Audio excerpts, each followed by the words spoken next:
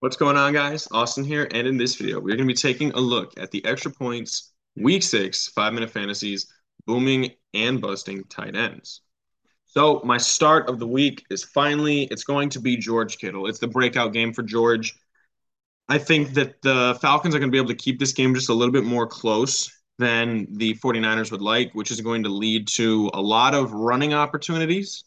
So George Kittle is going to be on the field blocking more, but the more that George Kittle's on the field, the more that he's going to be able to have opportunities for receptions. Now, Atlanta has no good defense for tight ends, and especially considering they just traded away, one of their, it's not saying much, but one of their higher end linebackers to the Browns. George Kittle, should be in for a relatively good game this week. It's going to be something like I could see like 6 receptions for, like 90 some yards, maybe even a touchdown in there.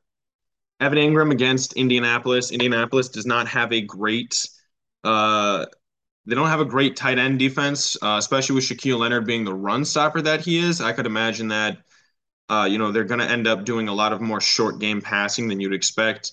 Jacksonville is going to want to keep Trevor Lawrence, a little bit more protected. So the short game is going to be king right here, which is why I have, a Travis Etienne starting. And I like Evan Ingram in the same spot.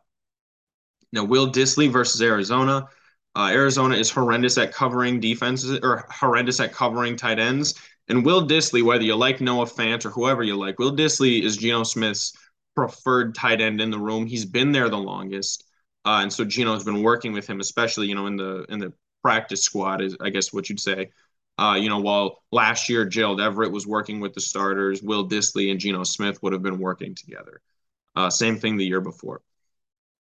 So I'm not going to say he's a must start, but if you don't have a lot of great options at tight end, if you waited to draft a tight end later and you didn't end up with a great one, Will Dissly's a good start right here.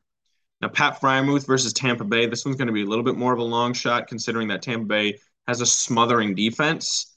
So Kenny Pickett might not have enough good looks, but Tampa Bay is not great at covering tight ends. So there's a chance that Pat Freiermuth is going to be the best target for Kenny Pickett, who did throw for a lot of yards against Buffalo.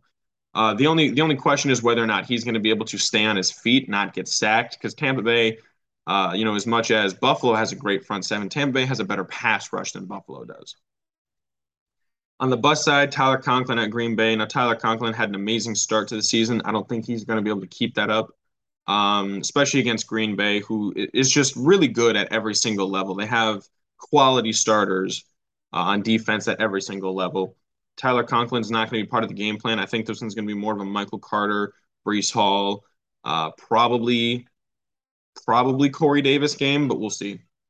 Hayden Hurst at New Orleans. I don't like the matchup. Hayden Hurst. I mean, he does have several quality games this year.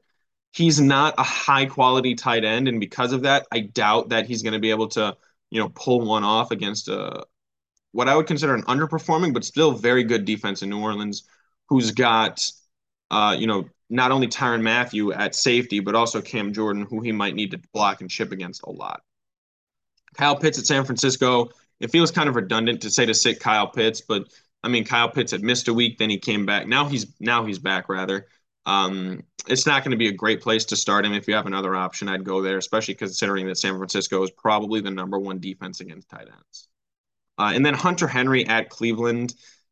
I I went back and forth on this because Cleveland hasn't really played a great tight end yet this year. I mean, Cleveland has played Carolina. Cleveland has played, the Chargers. They did a pretty good job covering Gerald Everett, I guess. That might be the best tight end that they've played so far this year. But they played Atlanta with a struggling Kyle Pitts and all these games, but they don't really have a super high quality tight end to go up against on their record. And I think Hunter Henry is probably the best tight end that they will have played so far this year.